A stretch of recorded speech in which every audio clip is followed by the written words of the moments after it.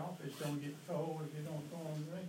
Yeah, well, I usually like mine pretty lukewarm, so I pour it early and then I start drinking it. So, good morning.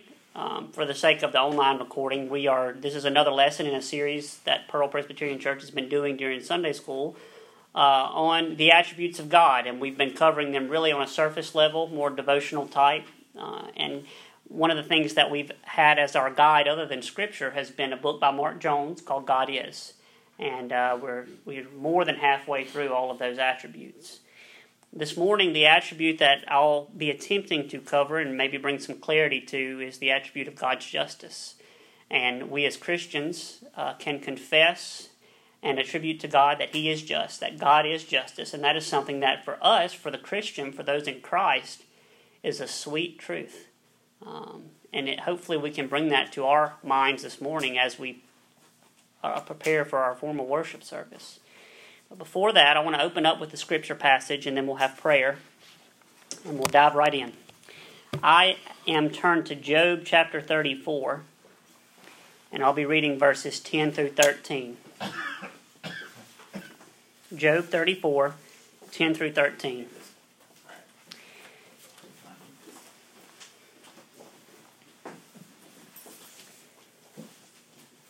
Starting in verse 10, it says, "Therefore, listen to me, you men of understanding. Far be it from God to do wickedness, and from the Almighty to commit iniquity. For He repays man according to his work, and makes man to find a reward according to his way. Surely God will never do wickedly, nor will the Almighty pervert justice. Who gave Him charge over the earth, or who appointed Him over the whole world?" Let's pray. Gracious Father, we are so thankful that we have good weather outside. We are thankful to You as even yesterday, O Lord, the sun was out, the wind was stirring, the birds were chirping, the bees were out pollinating the flowers. All these things, Lord, for Your saints speak of Your glory and Your honor and Your sovereignty, and the way in which You control everything and orchestrate everything for Your glory. And this is our hope, Lord. Our hope is not in man. Our hope is in what You've promised. Our hope is that You are always faithful to Your promises. We ask, O Lord, that even now You would prepare our hearts and our minds by Your Spirit for our formal worship service, to receive the ordinary means of grace on this Lord's Day, a day that we, Lord, believe that we should set aside as different than the other 6. That we should set aside, Lord, in the pattern that You have given to us as an example on Your own in creation, and that You worked 6 days and on the 7th You rested. Nourish us today, Lord. Refresh our faith. For those who draw near today and are weary, may You give them rest. May You give us encouragement. Help us now, O Lord, to understand what it means that You are a God of justice. You are a God of righteousness. It is in Your Son, Jesus Christ's name, that we ask these things. Amen.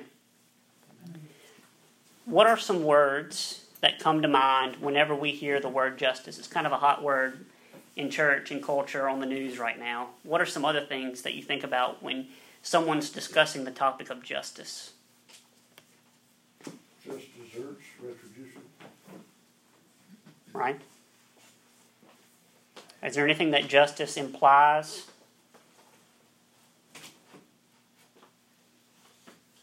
So maybe righteousness or maybe fairness, true, being fair. Maybe law, right? There's some sort of standard for us to make judgments against, for us to say whether something is right or wrong. Unlike some of the other attributes we've covered, like maybe omnipotence or omnipresence, this is a word that is used a lot in our culture. This is a word that both Christians and non-Christians like to talk about, inside the church and outside the church. This is a word that you'll hear quite often if you watch any news outlet. And so it's all the more important for us to understand this word, to make sure that we have a good definition, to make sure we're not allowing outside influences to define that word for us, but we allow Scripture to. And what's great about the word justice, even though people grossly misunderstand it, is we can look to God for our definition. We can look to His Word for that definition, and we can know that our understanding, as long as it is based upon Scripture, is the right one. I didn't stick very closely to Mark Jones throughout this chapter.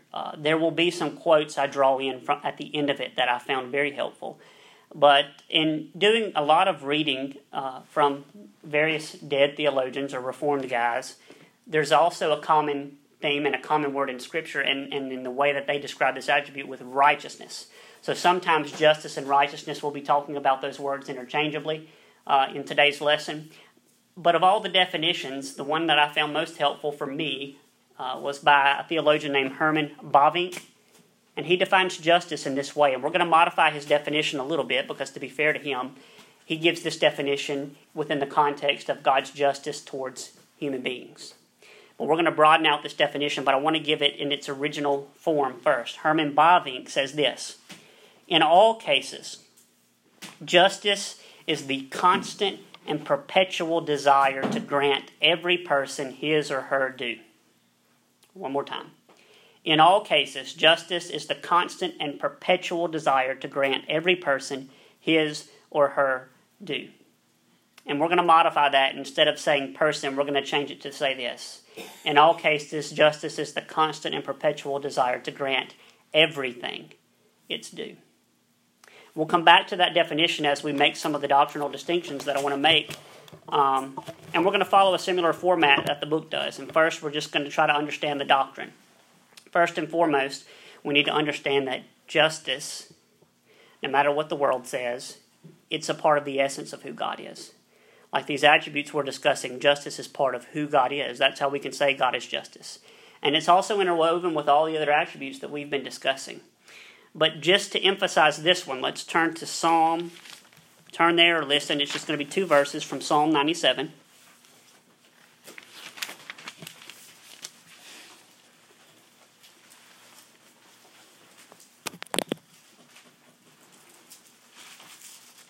Psalm 97, verses 1 and 2. And we're just looking at justice within God right now. We have not gotten to creation. We'll get there, but we're just looking at how justice, where the source is. Psalm 97, verses 1 through 2 reads as follows: The Lord reigns. Let the earth rejoice. Let the multitude of isles be glad. Clouds and darkness surround him. Righteousness and justice are the foundation of his throne.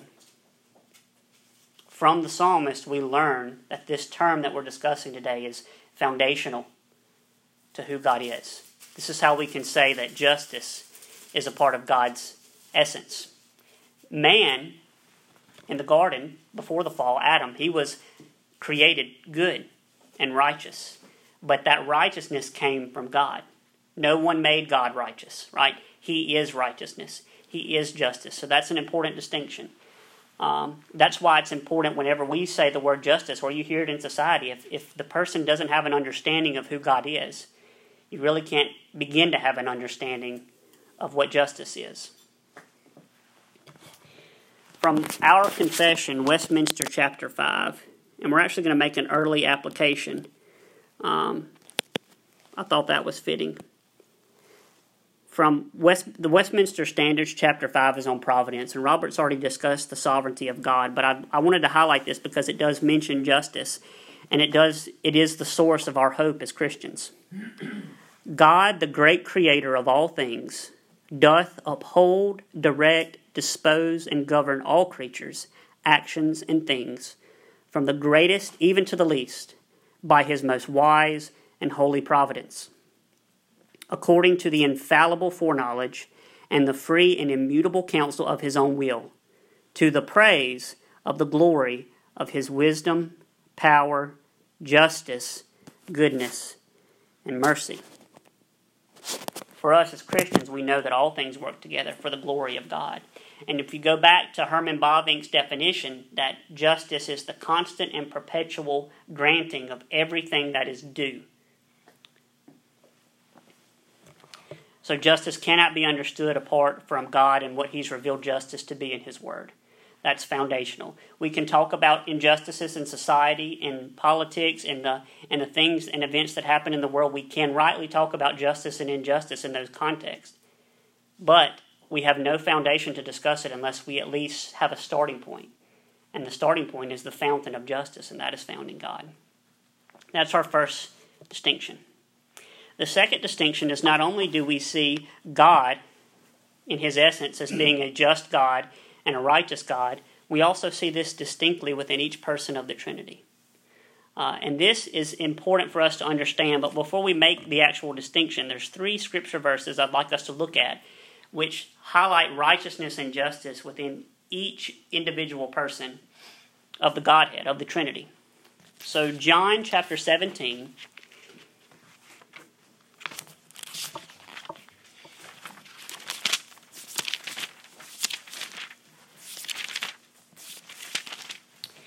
and we're actually going to come to John 16 as well. And then if you want to also hold the spot, I'm going to be in 1 John chapter 2, verse 1. So John 17, and then 1 John chapter 2. John 17, verse 25. This is in the midst of Jesus Christ praying to God the Father. What does He begin the verse with? O righteous Father, the world has not known you, but I have known you, and these have known that you sent me. 1 John chapter 2, verse 1. Hold your finger on John 16, because we're going to flip back there for God the Spirit. 1 John chapter 2, verse 1 says, My little children, these things I write to you so that you may not sin. And if anyone sins, we have an advocate with the Father, Jesus Christ, the righteous. John chapter 16, verse 8. And again, what we're doing is we're looking at a few scriptures out of many that highlight these words righteousness and justice and relate them specifically to a certain person of the Trinity. John chapter 16, we find a discourse of Christ explaining that the Holy Spirit is the helper. We learned about that actually this past Wednesday night with in the kids' class, that the Holy Spirit is our helper. Christ, in speaking about Him, so the He, or the pronoun here, is referring to the Spirit. It says in chapter 16, verse 8 says, And when He has come, He will convict the world of sin and of righteousness and of judgment. Why is it important for us to highlight that each person of the Trinity individually exhibits justice and righteousness in some way? It's because apart from creation, justice exists within the Trinity. And how can we say that? Well, we know, and we've already gone over this from other attributes, that all things work out for God's glory. That each person of the Trinity serves to bring glory to the other person of the Trinity. Everything that God does is about bringing Himself glory. And so God is just and righteous in doing that because He is the only one that is actually due all the glory, all the worship. So if we think back to Herman Bavinck's definition, in all cases, justice is the constant and perpetual desire to grant everything its due. If we confess that the Scriptures teach that God is due all the glory, all the worship, all the honor, all the praise, then it makes perfect sense that within our triune God there exists justice and righteousness. So justice is part of God's essence. Justice is part of the Trinity. We can see it in each person of the Trinity.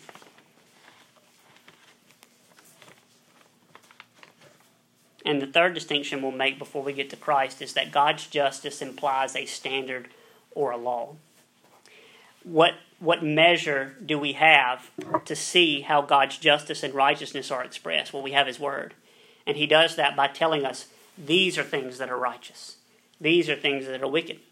So there is a standard, and that standard exists within God. For a scripture proof, and you may want to stick a ribbon or a finger here because we're going to be in Romans chapter 3 for a few verses.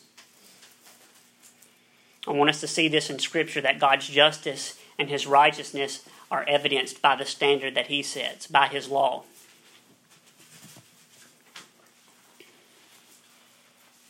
Romans chapter 3. We're just going to read verse 21, and it's going to spoil our next point a little bit, but at least want you to catch the second half of the verse. But we'll read the full verse. Romans chapter 3, verse 21. But now the righteousness of God apart from the law is revealed, speaking of Christ. But look at the second half of the verse. I'm going to read it again. But now the righteousness of God apart from the law is revealed, being witnessed by the law and the prophets. We need to make an important distinction here. Though God's justice implies a standard or a law, God is not under a law like we are. We are the ones who have been commanded to meet a certain standard. We are the ones that are commanded to be righteous. But God is the standard. God is the law. It's not as if he serves underneath some law, as if there's some law or standard above God. God is it. God is at the top. And Romans chapter 3, verse 21 indicates to us that the way we as Christians know his standard and know the standard for true righteousness and know the standard for true justice is by what God commands is righteous and what God commands is wicked.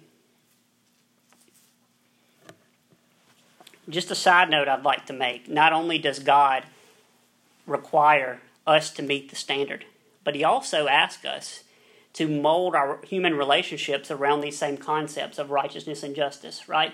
Rulers and kings and governors are commanded to punish wickedness and to reward righteousness. As a proof text, let's just look at one area, Deuteronomy chapter 25, verse 1. If you want to keep Romans 3 marked, that's really where we're going to be, but we have some scriptures to look at in between now and then as well. And really now with this third distinction we're making, we're really talking about how God's justice is distributed outwardly. We not only see that we are commanded to be righteous, but we see here that even in our human relationships there's an expectation that I act justly and righteously towards my fellow man. Deuteronomy chapter 25 verse 1 says, if there is a dispute between men and they come to court, that the judges may judge them and they justify the righteous and condemn the wicked. Now moving on, but staying in this same umbrella of God's justice implies a standard or a law. That means that when the standard is not met, justice demands or necessitates punishment. And that means when the standard is being met, it demands or necessitates a reward. So the two $10 words that we're going to use as categories for the way we as human beings, creatures. So we see justice in God, but how do we see justice unfold and distribute out to creation? We see it in two ways. The first way is retributive or punitive, and that basically means God's justice is distributed in a retributive way whenever there is a violation of his standard or a violation of his law, which we said necessitates punishment. What are some examples of this from Scripture? Think of Adam and Eve. They were made in righteousness. They were given a standard. They broke the standard. They violated the justice of God. And what happened? God retributively kicked them out of the garden. Think of Noah. Sin and wickedness was abounding over all the world by human beings, and God flooded the entire earth. A multitude of people dying of drowning and all the turmoil that was caused from a worldwide flood. Even the angels, when they fell short, they were cast out. Think of Egypt and how God's people were submitted to roughly 400 years of slavery, of torment, and the plagues that came, wickedness and punishment and God's retributive justice are all over those things. Sodom and Gomorrah. Two scriptures I'll read real quick that just highlight the fact that God will punish all wickedness. Exodus 34, verses 6 through 7. I'll read that real quick. Exodus 34, 6 through 7, and then Proverbs 11. Will someone look up Proverbs 11:21? That'd be helpful. And I'll go ahead and read Exodus 34, 6 through 7.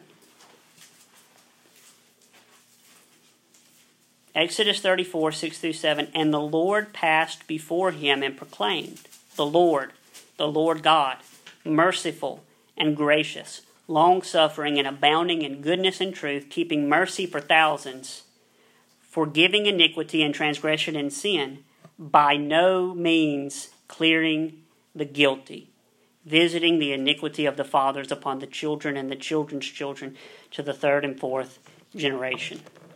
And then will someone read Proverbs 11:21?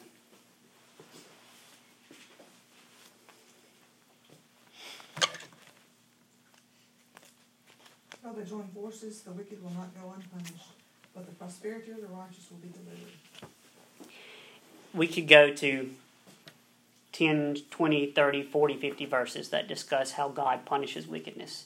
And it all gives evidence that out of necessity, because of who God is, because He sets the standard, when the law is transgressed, punishment comes, or else He would not be a just God. If sin went on unpunished, if His standard was continually broken and no judgment and no punishment ever came, we could not proclaim that God is just. We could not proclaim that God is faithful. We could not proclaim that God is a righteous God. And that brings us to the second category, a tongue twister, remunerative. Whereas this deals with laying down punishment on the basis of what we've done, this word deals with laying out reward on the basis of what we've done. And we who are Calvinistic, who are confessional, should immediately see a problem. What is our problem? Well, part of what we confess the Scriptures to teach, what is outlined in our confession, is that we acknowledge that we are all deserving, not of reward, but of punishment. We all have sinned. We all have transgressed the standard of justice and righteousness that God has set. So there is a dilemma that some, even within Christianity, have a problem with God being a punishing and wrathful God. So let's back to Romans 3. And we're actually just going to look at verse 23. And it simply just says, very familiar verse, "For all have sinned and fall short of the glory of God." So the dilemma is, how, if all are deserving of punishment because of God's standard of justice and righteousness, how do we even have this category? If you look back to the flood, the example we gave of God's retributive justice, was there not also reward in Moses being saved and his family receiving mercy and allowed to continue on? The same goes for Adam and Eve. Though they experienced the punitive or the retributive justice of God, if you remember back to Genesis 3, they were also promised that the seed from Eve would be the one that would crush the head of the serpent. They weren't killed immediately. They were cast out of the garden. You can see there's still some type of reward that is given for faithfulness all throughout the Old Testament. But how can that be if Romans 3:23 says all have sinned and fall short of the glory of God, which tells us God's not a God of justice unless that sin is dealt with? The answer is Christ. How can God's justice, remember what Bavinck says justice is, God's constant and perpetual desire to grant every person what he or she is due.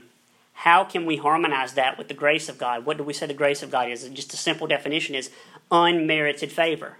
How can a God who is just, who always constantly and perpetually gives you everything that you deserve, yet still at the same time be gracious, which is unmerited favor, meaning He gives you what you don't deserve?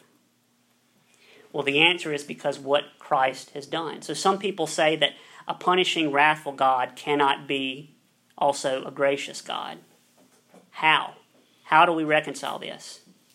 And it's because God's justice is not, God's justice and grace is not, God's justice towards us in saving some is not based on our merit, but it's based on His faithfulness. This is important. It's based on His faithfulness to what He has promised. You see, if God has given His word, and He is a just and holy and righteous God, that word will never fail. And because God freely chose to save some,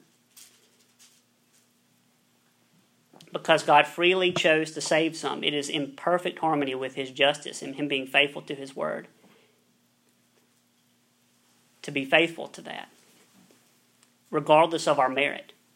His righteousness and his justice in saving some is based solely upon what he has promised, on his covenant.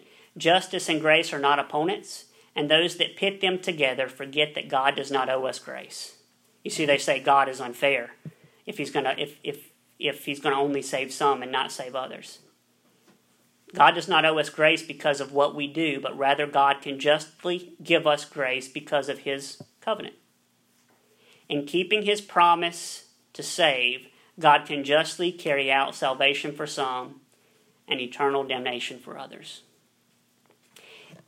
In studying this, the obvious question, like we said, that even some people who are antagonists towards the election of God is, how can God both be just and be gracious? And we've already answered that it is because of Christ. But there's no better way to word it than Romans chapter 3, verses 21 through 26. I'll read verses 21 through 26 from Romans chapter 3. And then I want to make a little side note about the doctrine of election. I know Robert's already given a lesson on God's sovereignty, but I think there's something important to note here, because a lot of people, even within Christianity, have a problem with God punishing, have a problem with God's wrath. And actually next Sunday we're going to talk about God's anger. Let's have a reading of Romans chapter 3, verses 21 through 26, and listen how God himself reconciles the idea of justice and righteousness and grace. Verse 21. But now the righteousness of God, apart from the law, is revealed, being witnessed by the law and the prophets, even the righteousness of God through faith in Jesus Christ, to all and on all who believe. For there is no difference, for all have sinned and fall short of the glory of God, being justified freely by his grace, through the redemption that is in Christ Jesus, whom God set forth as a propitiation. A beautiful Christian word, means Christ washes us of our sins with his blood, and he satisfies the wrath or the retributive justice of God for the elect. Being justified freely by his grace through the redemption that is in Christ Jesus, whom God set forth as a propitiation by his blood through faith, to demonstrate his righteousness. Not his unfairness, his righteousness. Because in his forbearance God had passed over the sins that were previously committed, to demonstrate at the present time his righteousness, that he might be just and the justifier of the one who has faith in Jesus. This is why our salvation is so sure. This is why we can have hope. This is why we who are in Christ, who place our faith in Christ, know that this was poured out upon Christ on our behalf. This is how God can still be just to us, because those who are in Christ are robed with the merits of Christ. Think back to the definition of justice from Bobby. Constant and perpetual desire to grant every person his or her due. Now, if we are clothed in the merits of Christ, which are perfect, spotless, sinless, do you know what we've done? We've met God's standard. We've met God's standard for justice and righteousness because of Christ. That, therefore, he can justly and righteously save us.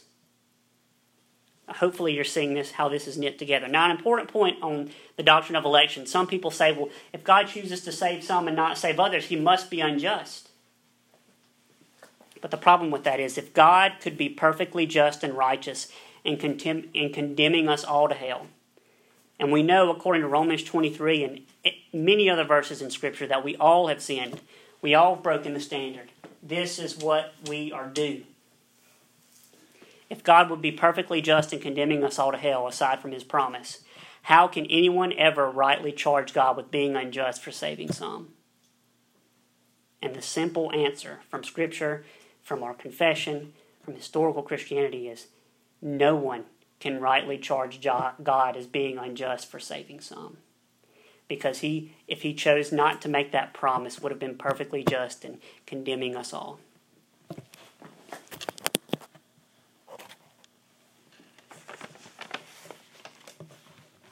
Some points of application.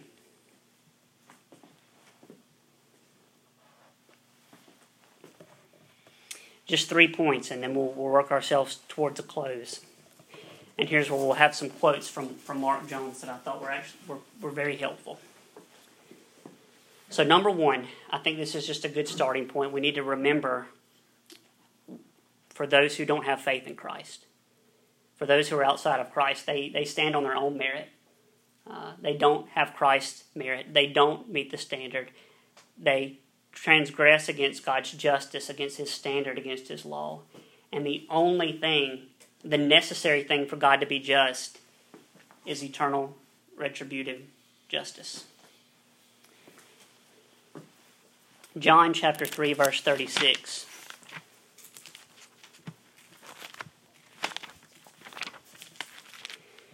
You've got to love those verses that just are able to summarize everything way better than we can. Put things bluntly. Remove all questions. This is God's Word. John chapter 3, verse 36 says this.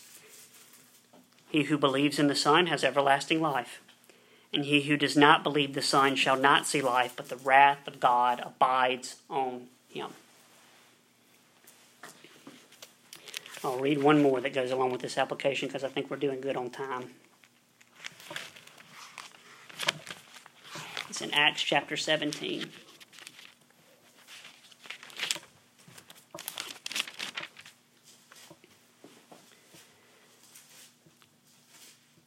Verse 30 through 31. Acts chapter 17, verses 30 through 31. Sometimes we see injustices in the world and they don't get punished like we think they should. Sometimes we may feel like injustice is being done to us, but we need to remind ourselves with Scripture, and this is a good one to be reminded of. Verse 30.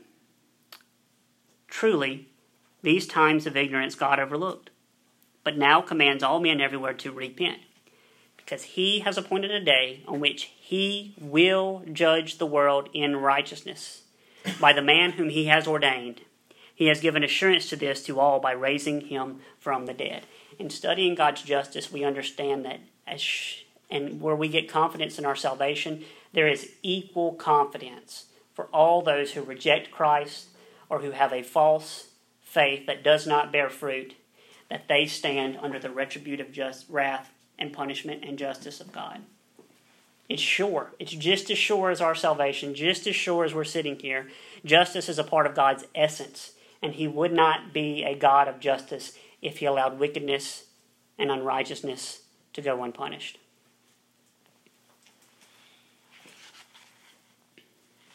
Mark Jones actually gives a quote from a guy named Thomas Watson with regard to how saints at times can seem to experience injustice from the world, not from God. We know we can never charge God with being unjust, but also how it seems sometimes the world rewards wickedness and punishes righteousness. Here's how Thomas Watson puts it. Now things are out of course. Sin is rampant. Saints are wronged. They are often cast in a righteous cause. They can meet with no justice here. Justice is turned into wormwood. But there is a day coming when God will set things right. He will do every man justice. He will crown the righteous and condemn the wicked. If God be a just God, He will take vengeance. God has given men a law to live by, and they break it. There must be a day for execution of offenders. A law not executed is but like a wooden dagger for a show. At the last day, God's sword shall be drawn out against offenders. Then His justice shall be revealed before all the world. The wicked shall drink a sea of wrath, but not sip one drop of injustice. At that day shall all mouths be stopped, and God's justice shall be fully vindicated from all the cavils and clamors of unjust men. So the first application is we need to examine ourselves. Is our faith true? Is our faith really in Christ? Is that consistent with what Scripture says will be the fruit of those who place their faith in Christ? Because if not, we stand before a just God who punishes all wickedness, all unrighteousness, and who constantly and perpetually gives us what we are due. Go back to that definition. Application number 2. And this is really sweet for the Christian. God never unjustly afflicts the saints. We've all gone through things that, from our perspectives, are terrible. Hardships. There are Christians in China who are persecuted for their faith day in and day out. We've experienced loss, whether that's been with children, whether that's been parents, financial turmoil, all these things that can happen. And the temptation, even for Christians, is to wave our finger at the Lord and say that He is unjust. But we know that's not consistent with His character. We know the Scriptures never attribute God to being wicked or to being unrighteous or to being unjust. And I want to give a quote, and this is actually from Mark Jones himself. It's from page 190 of the book. But the glory of the Christian religion may be seen in the fact that when we are stricken, we can continually affirm the justice of God simultaneously with His mercy, wisdom, grace, goodness, and the rest of His attributes. He only ever acts toward us in a manner consistent with His whole being. The blessings that we receive were purchased not by us, but for us by Christ. We are simply beggars who receive the rewards freely from the hand of our just God. His merit leads to our gift.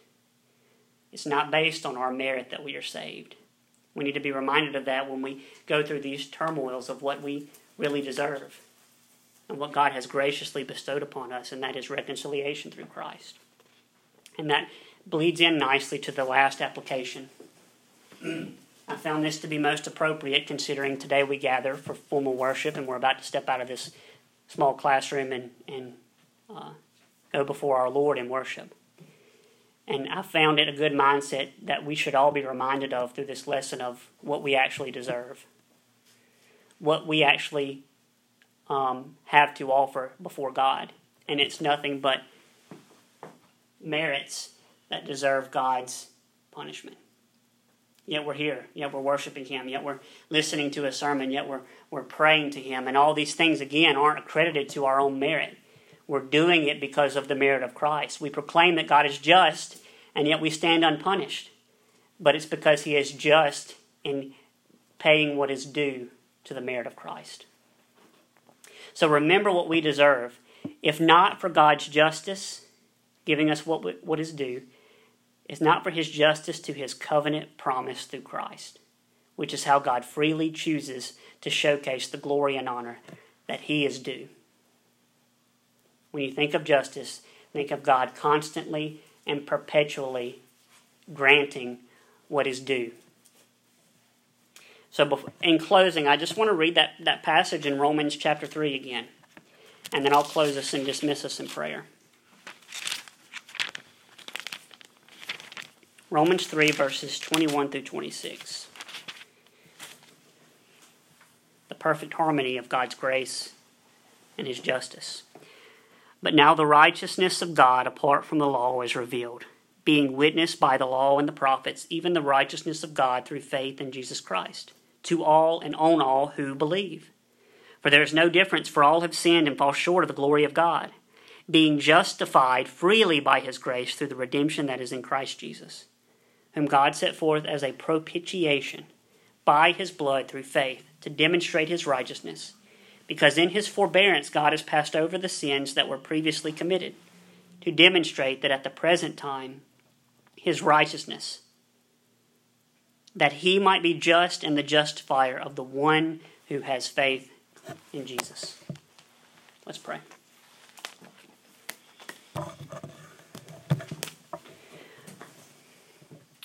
Oh, Father, we acknowledge and we confess with the Scriptures, with the psalmist, that You are a just God, that You will punish all unrighteousness, that because You are just and You are righteous, anything that falls a millimeter below Your standard, below Your law, can justly be condemned and punished. We acknowledge, O Lord, and we confess Romans 3:23, that we all have sinned and we fall short of Your standard. We gather together as humble saints, as sinners, O Lord, not bringing and wearing our own merits as granting us access to worshiping you, O Lord, but proclaiming and placing our faith in Jesus Christ. Thank you, O Lord, for teaching us in your word that your grace and your righteousness and your justice are not opponents, but they all ascribe to you faithfulness. They all ascribe to you that all things work together ultimately, Lord, for your glory. Give us worshipful hearts this morning, Lord. Soften our hearts that can become hardened by the world and the deceitfulness of our flesh. Unclog our ears and open our eyes that we might be good listeners to the ministry of your word this morning. Help us to keep this day, even when we leave from the services, O Lord. Help us to be mindful and set aside this day as different from the rest. A rest unto you, O Lord. It is in Christ's name that we pray these things, and it is his merits that we boast in. Amen.